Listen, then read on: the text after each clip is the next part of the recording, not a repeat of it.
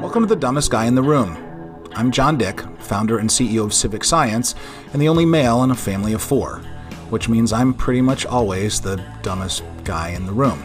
Thank you for lending us your ears and your brain for another episode of our podcast.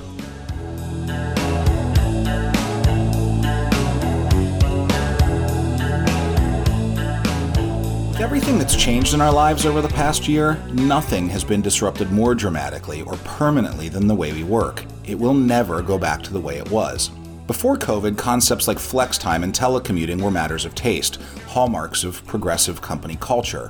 But in a minute last March, they became necessity, and as everyone white-knuckled their way through setting up home offices and Zoom backgrounds, a funny thing happened. We learned definitively that most people are happier working from home. Over 40% of U.S. adults now say they'd be willing to work for less money if they could work anywhere they want.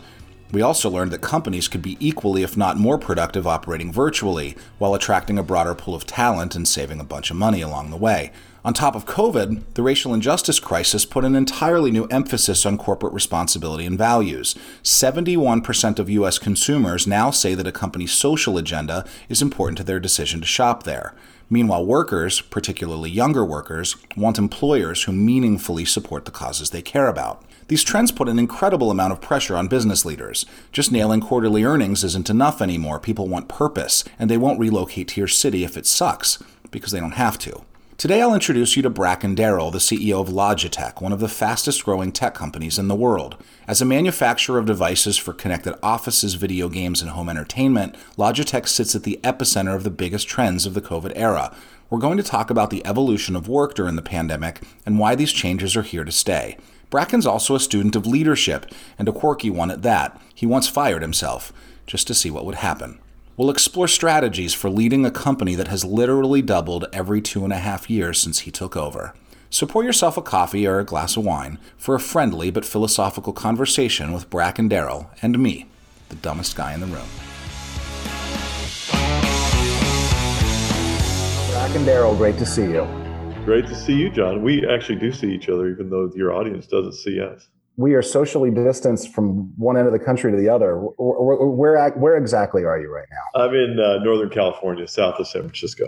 Awesome. Good for you. Good for you. Well, look, we're going to dive right into it because I'm super excited about this conversation. It's hard for me to think of a company, any company, that has lived at the confluence of more COVID-related trends that we've seen over the last year than you, from work from home to gaming to music. And I want to talk about each of them individually, but I want you to go, look, your stock price is up 300% from where it was a year ago. Congratulations on that. But let's rewind a bit and take us back to like January, February of last year. Last time I saw you was a year ago, January, I think, at CES. Yeah. Talk to me a bit about when you knew that this coming era, I guess at this point we can call it, when you knew it was going to change things for your business, when you knew it was going to create this kind of demand. Like, talk a little bit about the psychology of that from when we all sort of had no idea how long this pandemic was going to be or how big it was going to be, and then to where we are now. What was that time like for you guys? Well, I'll give you a surprising answer. Actually, it was about between 7 and 9 years ago, because of course we didn't see this pandemic coming, but we had this view of we were repositioning the company when I first arrived. And when I arrived, it was worth $1 billion. Today it's worth $18 billion. And the reason that's happened is every 2.5 years we've doubled in value. And the reason that's happened is because we positioned ourselves behind these secular trends that are they didn't start at the pandemic and they're not going to end after it's over. And so there were 4 of them. The first one was that all calls would go to video calls. And so that's on its way. The second one was that esports would become the biggest collection of sports in the world for participants and for spectators. Bigger than soccer, bigger than American football, bigger than NBA basketball. The third one was that people would work from, they're all kind of obvious now, but they weren't 8 or 9 years ago. The third one is that people would work in an office, but they'd work from a whole bunch of other places too. And the last one is just phenomenal is that people would watch more content from each other or from other people than they would from big companies like Netflix or Amazon. All four of those were secular trends. We've been on for a long time. It's why our stock has doubled every 2.5 years, almost like clockwork. And then when we hit the pandemic, all four of them accelerated. And I would say I really felt that in the very early days of the pandemic, in late March, our business went through the floor like everybody else's when retail disappeared. And then by, I would say, the middle of the next quarter, it started to look pretty positive, and our products were playing a big role in people connecting to people during the pandemic and working, and then escaping and playing and streaming and trying to create something. So I would say it was during that second quarter of the year, of most people's year, first quarter of our fiscal year. Were you optimistic before that? I mean, even before you start seeing the numbers, can you look ahead and say, look, you tell your team, hey, look, folks, this is actually going to turn in our favor at some point? I mean, did you feel that optimism? But I reflect on our own business. We also had a pretty successful year, but I remember in March not knowing what the hell the future was going to look like. It was probably well into April till I felt like we were going to turn the corner on it ourselves. I'm so long-term oriented that I've been super optimistic about our business from almost the first month at Logitech, and every successive, kind of year, I've gotten more optimistic. And so I was very optimistic coming into calendar 2020, and nothing dimmed my long-term enthusiasm when COVID started. I just thought, okay, well, this will be a kind of an ugly bump in the road. We'll get through it, and then we'll continue where we left off. I didn't think it would accelerate our business as much as it did. Yeah. Well, so you're a design first company. I don't know if those are the exact terms you use, but the way I look at the way you've led the business, but design so much about the user, the customer using your product, watching how they use your product. First question is, have you learned anything surprising so you've had this kind of non-linear increase in demand for your products over the last year, maybe bringing new people into categories that weren't in the category a year or two ago. Have you learned anything different about the consumer in this last year, how they're using your product, what appeals to the consumer? Are you seeing a new type of consumer come into some of these categories? Anything that's maybe surprised you pleasantly over the last year? I don't know if it surprised me necessarily, but it highlighted things that sort of I had underneath me in the back of my mind. And I'd say back of our minds, the company. One of them is sort of obvious. I'm sort of your typical guy, and I think most consumers are like that. You kind of, before the pandemic, I would look in the mirror, 5 times a day. I don't. This is really embarrassing to say, but I have not put a brush or a comb in my hair in 10 years because I just run the hand through my hair, and luckily I've got really thick hair, so it stays there. So that's kind of the way I thought about appearance, and I would look in the mirror, like I said, in the morning, and then when I brush my teeth, and that's about it. And then when we went to looking ourselves in the mirror, instead of 5 times a day, 5 times a minute, because when you're on Zoom and all this stuff, it's just you can't get away from yourself, no matter how hard you hide it. I did not. I underestimated the morale impact of that. You actually care what you look like. So I think that is a factor now, and I think people do want to, and there are lots of solutions coming. I mean, our cameras are really good; they do a good job helping people look their best. But Zoom's got a way to soften that, and everybody does. But that's sort of that superficial reality of that we are human beings that actually do care what we look like and don't want to feel bad about ourselves all day is one really superficial thing that surprised me. The biggest surprise of all, though, and it's been a wonderful surprise in a way, is that what I felt so purposeful about our company in so many ways has become so much more meaningful. It's so much more meaningful. It's just come in waves. The first wave was, in the middle of COVID, you'd have a person in a hospital room who couldn't communicate with their family on the outside or thousands of miles away because they couldn't come. And having our cameras be the connective tissue was so meaningful for people in the company, and then add education to that. And it's just been so incredible, John. And the second, so it really gave a sense of purpose in the company. And then when George Floyd came, and I'll stop this here because I'm sure we'll get more deeply into it now. I felt a whole new wave of purpose come into the company.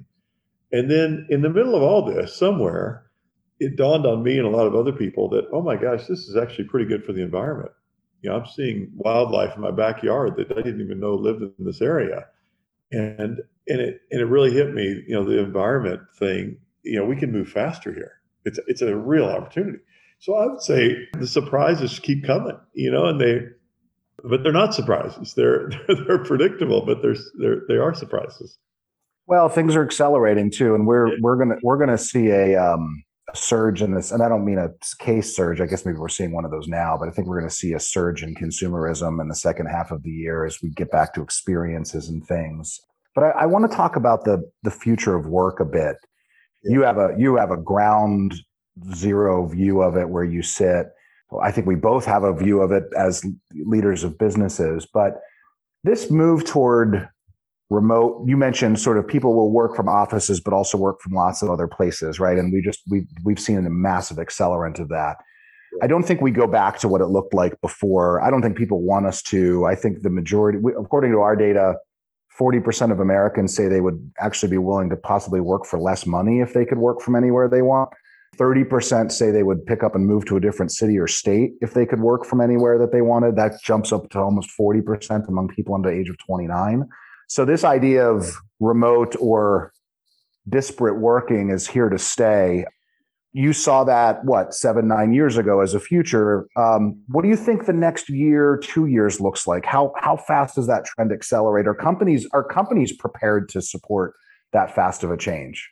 Yeah, I mean, I think the cool thing about there are a lot of horrible things about this pandemic, and there are a few cool things. This is one of the cool things. Every company got. I keep using this analogy of viruses and vaccinations, so I'm going to apologize to anybody who finds that offensive, but it really works well.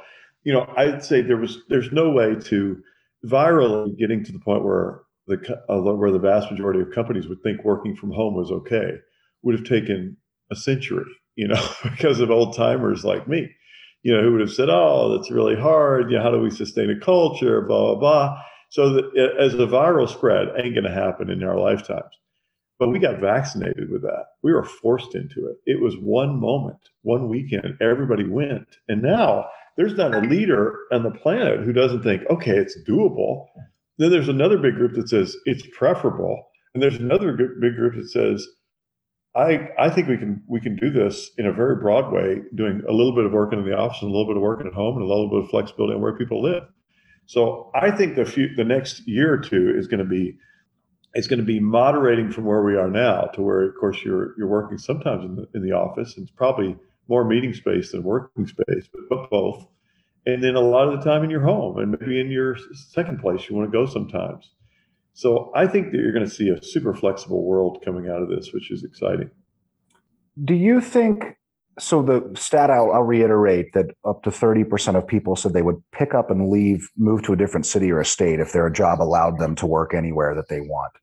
Does that change dynamics? And do you even see any of it now? Does that change any dynamics in terms of rural versus urban living? Like how do you think that deck gets shuffled? If people can say, look, I'm not tethered to a physical location to go to work any longer, what does that potentially do to talent migration patterns? And do you see any of that yet in terms of urban versus rural or people moving? I see it now. It's happening. I feel so smart, because not because I am, but because I was lucky. I was in my hometown of Owensboro, Kentucky about 3 years ago, 53,000 people. As long as I can remember, Owensboro is always trying to court the Toyota plant or the Corvette plant or the ragu spaghetti sauce plant. Right. It was always, how do we get the manufacturing location or the small headquarters or something?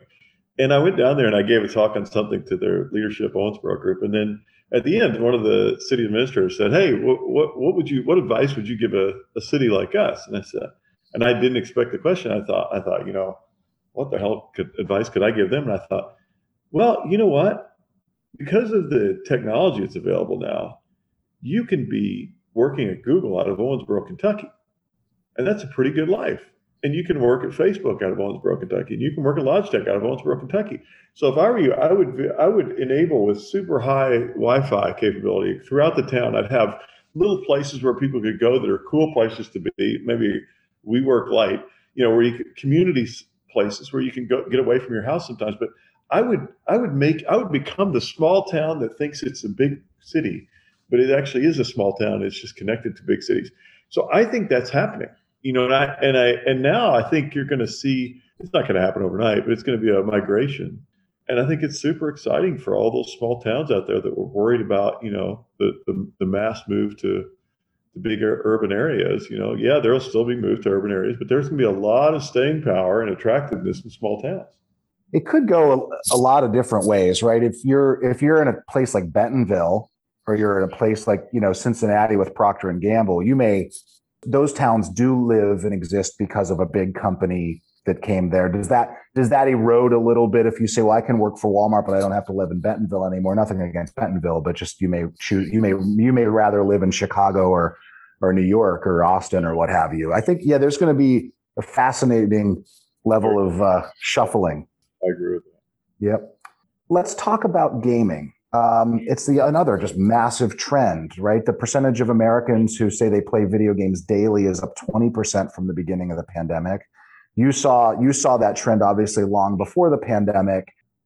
I expected it to slow when people were allowed to get outside, because we've seen this convergence of outdoor activities and things, but gaming hasn't seemed to slow at all. Where does gaming go coming out of the pandemic? Gaming is I call four of these trends. Gaming is a long-term, very strong secular trend. It's not going to go anywhere but up. If it wobbles around and flat for a year because of the incredible base period, I think it's possible. But I really think the gaming industry is just a great long-term industry to be in. Because the truth is, if you look under the age of 25, I'm sure your research shows it, the vast majority of people are playing games, and those people will grow up and they'll keep playing games. So I don't see how post-pandemic we have some big drop or something. I think it's just going to keep going up. One trend that in gaming that's always sort of perplexed me a bit, because it doesn't follow the same trend lines as the other, but AR and VR haven't seemed to stick yet.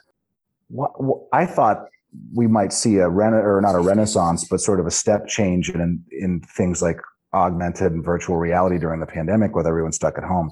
Maybe you see things in the industry that I don't, because I'm looking at sort of self-reported usage statistics, but why haven't those trends accelerated the same rate some of the other gaming trends have accelerated? First, I think they are accelerating. They're just off of such a low base that you don't see much. Okay. Oculus couldn't make enough. I mean, I don't know how many they sold in the 2 months that their newest product was available, but they just couldn't make enough. I mean, and that's not all gaming, but it's mostly gaming. I think that trend is on its way up. Now, I'm not as big a believer in VR as a kind of a cultural phenomenon as, of course, everybody is in AR. So I think we're not there yet with AR yet. The glasses aren't available yet that make it really super convenient and simple. And there's technology we've developed there. Maybe it's 3 to 5 years before we start to see that in a meaningful way. But we've been investing in this space for many years. We're not going to let up, because for sure AR is just going to be transformative. It's just going to take time. You got to have a long-term view. And the VR stuff is really cool, but you have to separate even more than you do now from your surroundings, which is some getting used to. So I think those kinds of trends don't happen overnight. But more and more people will play VR over the next couple of years. I think it's going to keep growing off of that small base. Okay, I'm allowed, as you know, to make fun of people for their names because I'm sort of tortured by it. Bracken, Darrell. So some people have two first names. You've got a first name as a last name and a last name as a first name. Tell us the Bracken Darrell. What's the origin story? What's that name? You're from Kentucky originally. Family name. Give me that background, and I want to talk a bit about the winding story that got you to where you are running this incredibly successful company right now. I wish I had a more romantic story about my name. It's just I was born in New Jersey. I grew up in Kentucky. I lived in New Jersey for 3 years. My parents knew some little boy named Bracken, apparently, and they named me. Gave me the same name. I've never met another one, and yeah. I also, as you know, as you pointed out, I think 90% of the time people get my name backwards, to the point where I don't even notice it much anymore. I just don't even acknowledge. I never acknowledge it, and I use my Starbucks name Paul whenever I order anything from where I don't want to take the time to explain that no, my first name is Bracken. So anyway, yeah, there's nothing fancy about my name except that it does mean a large firm, Bracken, large firm. Awesome. important. So you grew up in Kentucky, play basketball, because everybody in Kentucky plays basketball, right? Big time. I still play. Good for you. I'm playing 2-on-2 in the pandemic now. Awesome. Went to college in Kentucky? Went to college in Arkansas, Oh, in Arkansas. Conway, Arkansas. Conway Twitty's namesake. Oh. What did you study there? Liberal arts, right? Studied English literature. Perfect major for tech. Yeah. Do you use any of it? Every day, I would Yeah. say. It was really good for me. Yeah, I was liberal arts and a philosophy major, so there's not a whole lot I draw from in my day to day. I run a podcast, and we're not inventing Tesla or something. Right. When did you know you wanted to get into business? I mean, off of a background like English Lit. I always knew I wanted to be in business. Oh, not always, but by the time I was about 17 or 18, because I felt I got addicted to leadership, and once you get that addiction, you're either going to go into politics, leadership, or the military. And I pretty soon after that figured out that the business seemed like the place to go. So for me, anyway, so I knew when I was in college that I wanted to do that, and so I majored in English because I was always better at math. So I took enough accounting and economics to get a job right out of school, and actually I became the only English major who worked as a CPA in my first couple of years out of school. But I took English because I wanted to be able to write and speak better. It didn't work very well, but I'm still working on that. You're doing fine for yourself. You came up through your career in probably, I would say, would you characterize it more as CPG? You spent your time at Procter and Gamble. Like what did you draw from in those different stages or different types of brands that you worked in that really sort of converged for you in this job you have now? I would say my after the 4-year kind of foray into the accounting field, I went back to school, business school. When I came out, I went to P&G. I'd say P&G, I really learned the basics of how to run a business, and I also got very deeply involved in the product. So I fell in love with creating products. I just thought that was the coolest thing in the world. I felt, ironically, over the following years, I fell out of love with marketing, which a lot of people think of as P&G's sweet spot, because I worked in the beauty business off and on over the next 5 years, and I just felt like beauty was too much about amplifying and kind of exaggerating differences that don't really make a difference for people, and it just made me feel sick. And I just hated it. So I felt deeply in love with design, because that was where product meets user experience that matters. And so that's why I got so addicted to design. And I actually didn't come back into feeling anything but disgust with marketing as a concept until a few years ago. And it was really when I figured out that you could be about values, and now this has become trite, but values and purpose in your marketing, and then it was totally honest, and then it was actually really powerful. And so I thought, God, this is awesome. I mean, this is what marketing should be. So I'm back in love with marketing. I'm not pretending we're the best at it, but I really love it. It strikes me, though, that there's a lot of tension between, and I agree with you 100%, but there's this groundswell of interest in purpose-based marketing. Well, not even marketing. The consumer doesn't think about it that way. The consumer is making purpose-based purchasing decisions, right? And so we've got that trend, and it's definitely growing, and that's wonderful. And I see it in my kids every day in terms of, I mean, the pejorative is cancel culture, but there's a grayer area where you support brands and people who support your values and not the other way around. But you still have the Instagrams and you mentioned even just looking at ourselves on screen all day.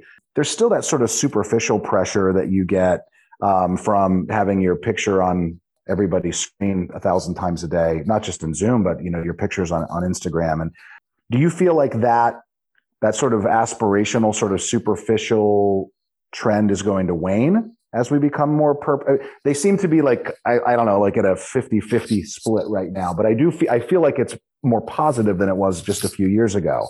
Are you seeing maybe some of that superficialness and the consumer decline?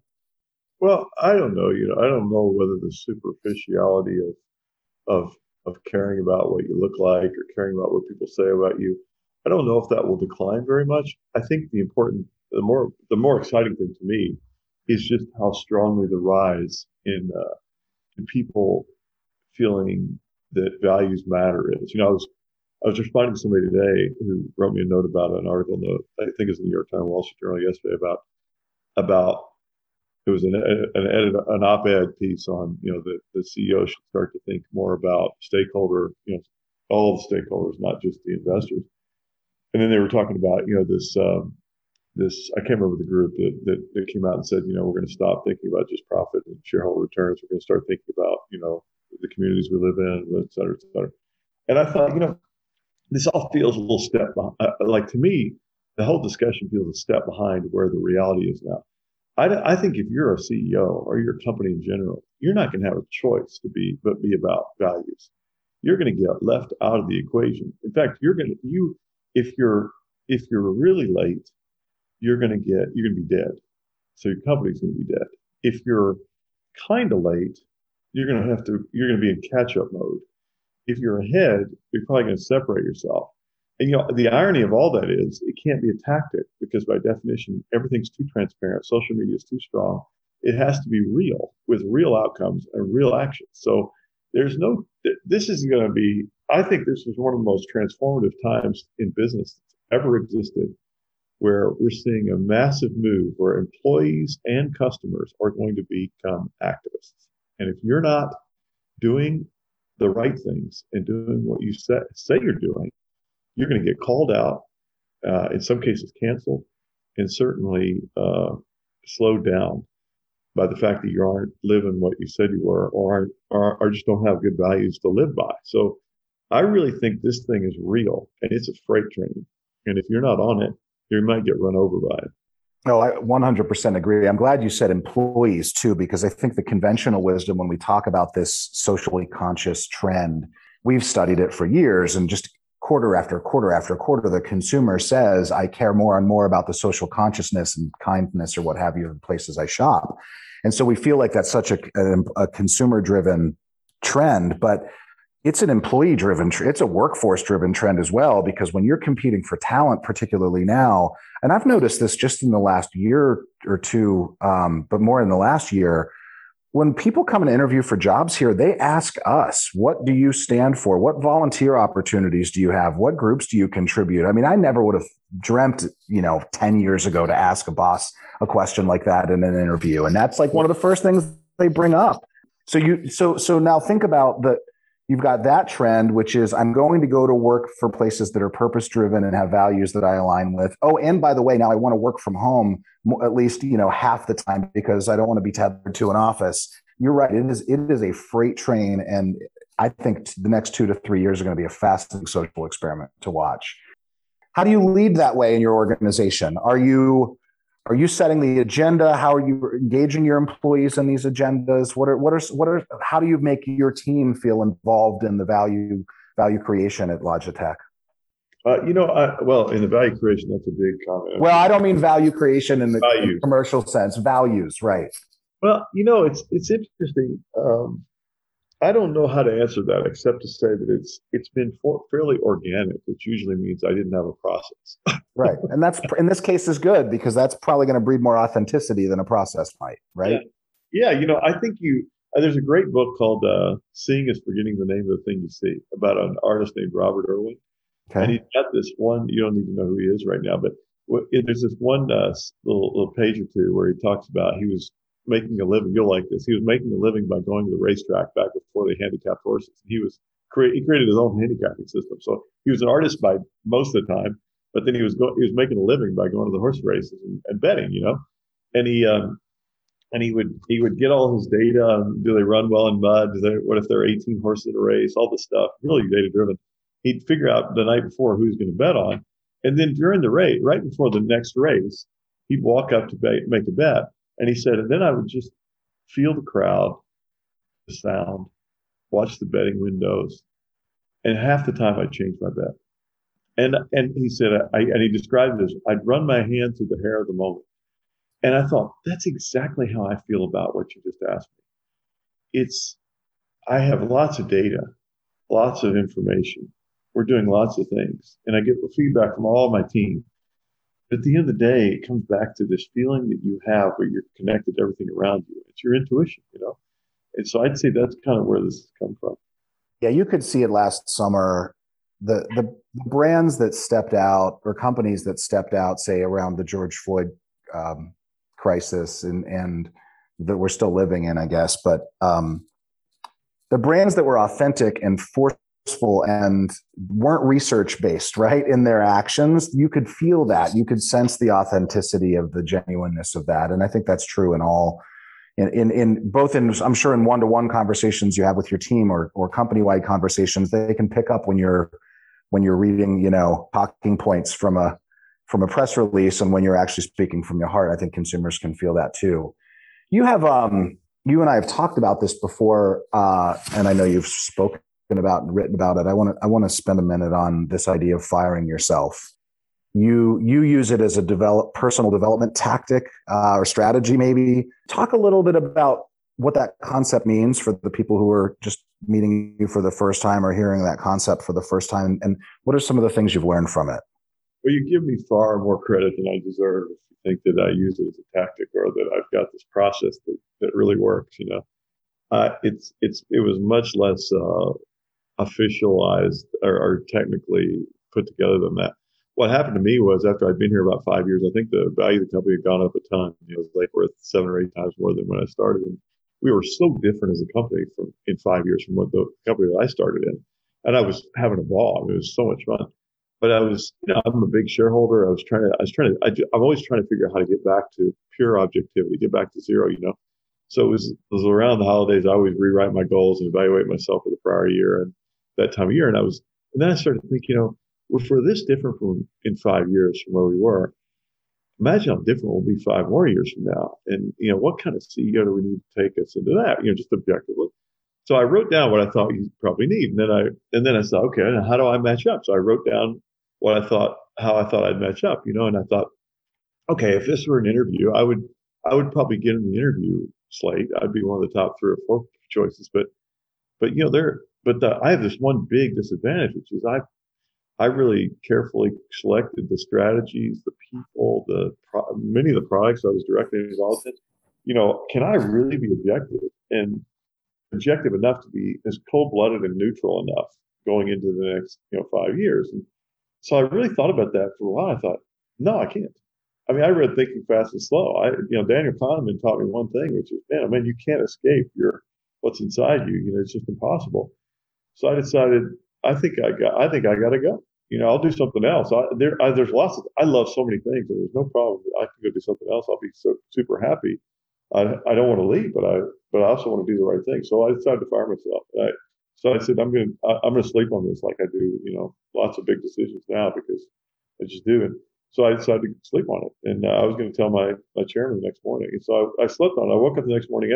As happens to me so often with big decisions, like 51% of the time, I did a 180 on it. I woke up the next morning. I thought, it was so clear to me. That's a cop-out. The answer is you just have to keep yourself back to where there are no sacred cows. Nothing you did is sacred. Nothing you did is right. It's all behind you. You're starting over again right now.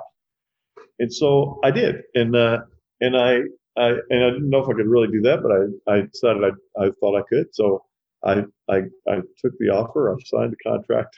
I was going to have no sacred cows, but I was going to be and I felt like a newcomer, and after a couple of months and I made some major changes, I then told my staff the same thing. I said, look, I want you to I explained the story to them. My CFO knew it and my CHRO, but nobody else did. I explained what I'd done.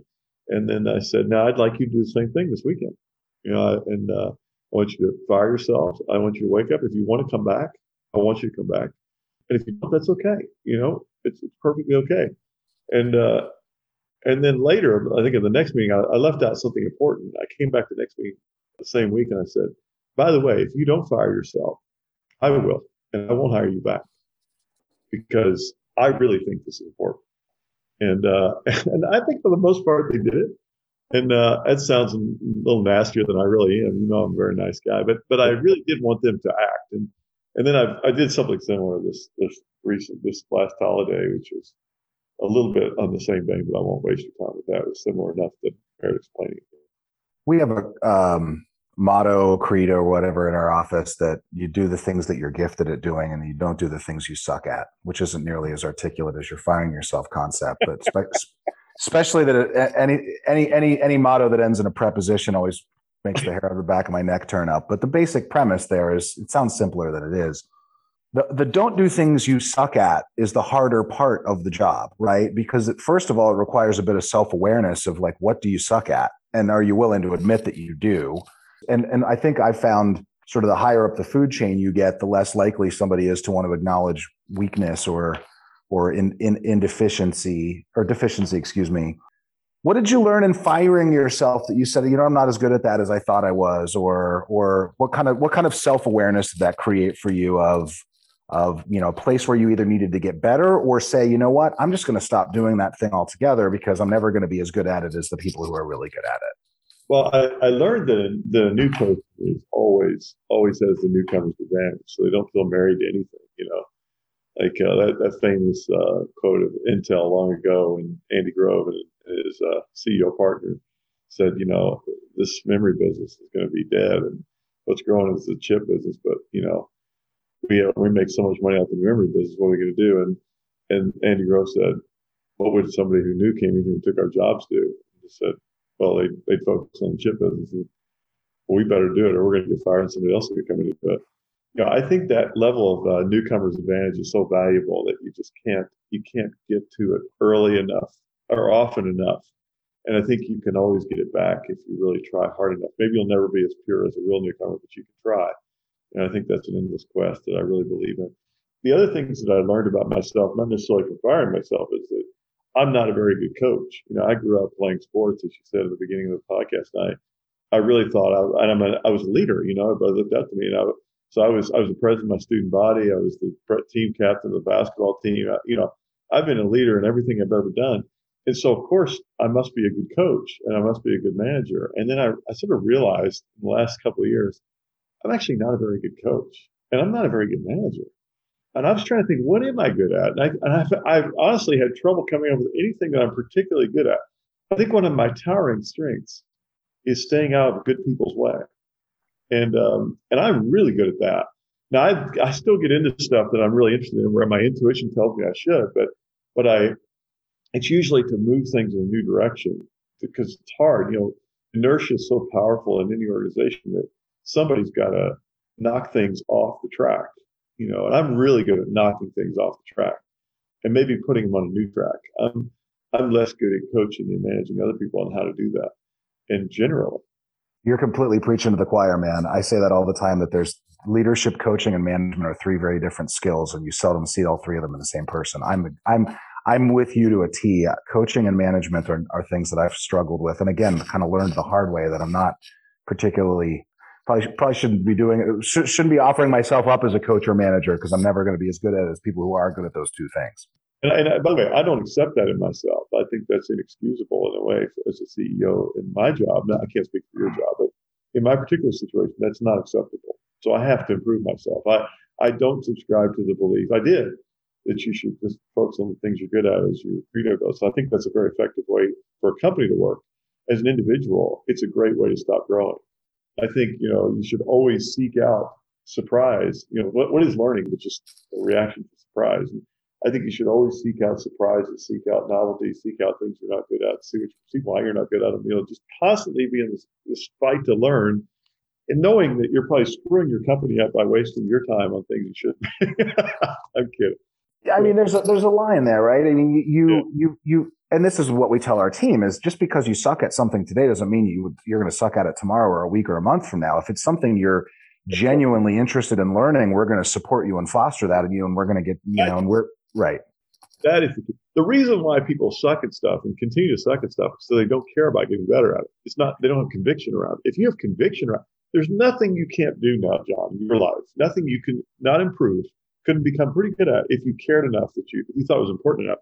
The issue is most people don't think it's important enough, and it's probably not important enough. So, but if you really want to keep your brain alive and lively, continuing to expand the things you think about, how you think, the areas you haven't really delved into enough.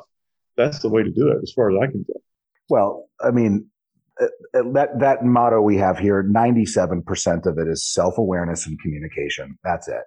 That's all it's about. Is it just acknowledge? Let's be aware of the things we can get better at. Let's communicate with each other about those things honestly, and then let's work together to create opportunity to get better at them as we can. I think that all works. You said something that struck me as well.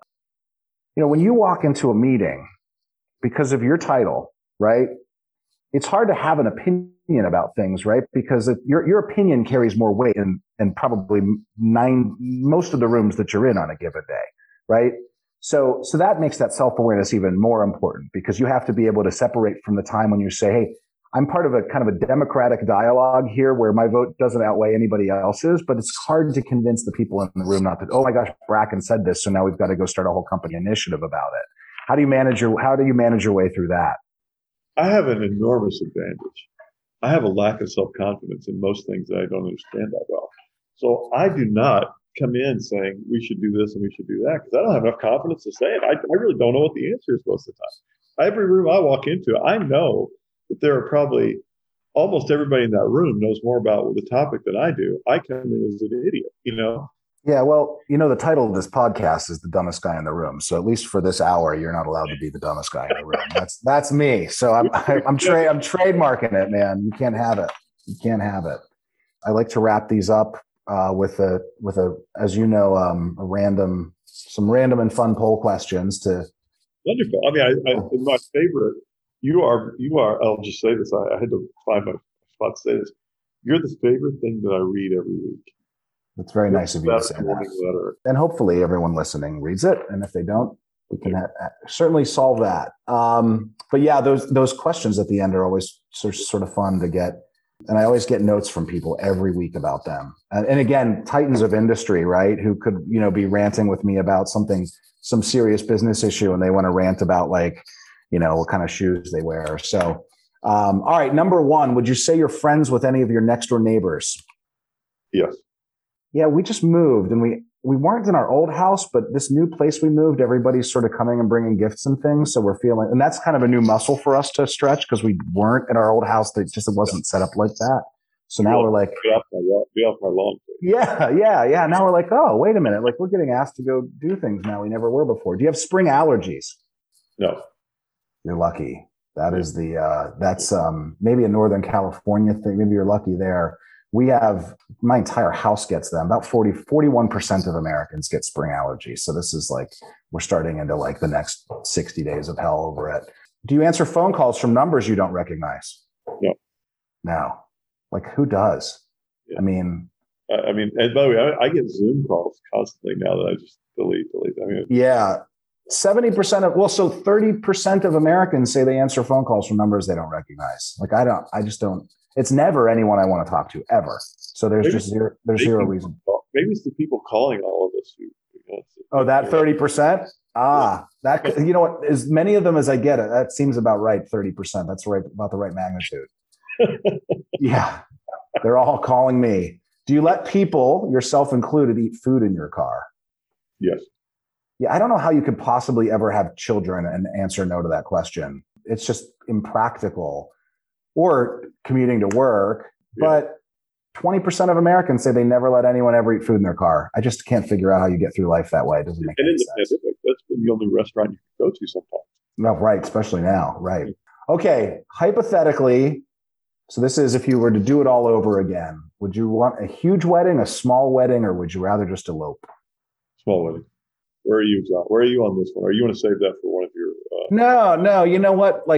We had a semi-small wedding, and now, and it was awesome, and I loved it. We got married in Florida. It was a great time. But I was maybe it's because you're asking me in the middle of the pandemic, and I want to be around a massive group of people again. Right now, it's the bigger the wedding I can imagine, the better, because I just want to see everybody all at once. Yeah. But yeah, actually, most people, 40% say they'd a small wedding. 30% say they'd rather elope. They would go back and not do the wedding thing at all. I wonder why. I wonder what runs through your mind if you just said, I'd just rather elope. I really don't want to see anybody but you. I guess it's either really romantic or sort of. Well, or maybe. So I realize the way we ask this question is if you could go back and do it over again, maybe they just had such a negative experience with their wedding, some catastrophe or something. I don't know. Yeah, I'm still paying it off or something. Yeah, right. Exactly. Yeah. Wedding day. Yeah. So, well, Bracken, look, we're so excited to have you come on. We're kindred spirits in a lot of ways, and I've always looked up to you as a leader, and we've had some great conversations about leadership over the years. I think, you're very self-effacing about these things, but even your firing yourself concept, you felt like I was giving you too much credit for that, like it was some grand plan. And I'm not saying that it was, but a lot of thought goes into something like that, particularly then when you go and you replicate it with your team. That's what leadership looks like, right? It's the self-awareness that you have. It's the constant learning that you have. And then it's demonstrating that for other people, which again is different from coaching, I think, right? You're saying, here's an example of something that I did that I think you might want to consider. And that's great leadership. I've enjoyed our French getting to know each other over the last few years. Can't wait to see you again in person over a bottle of wine sometime, maybe in the next 12 months. If not, maybe in the next CES. It'd be super fun.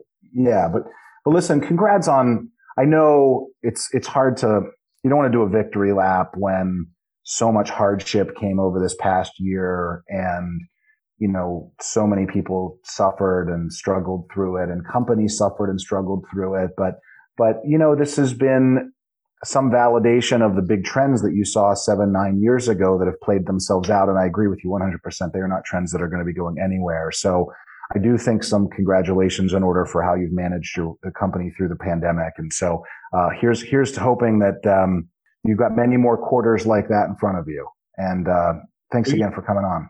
All right. See you. Thanks.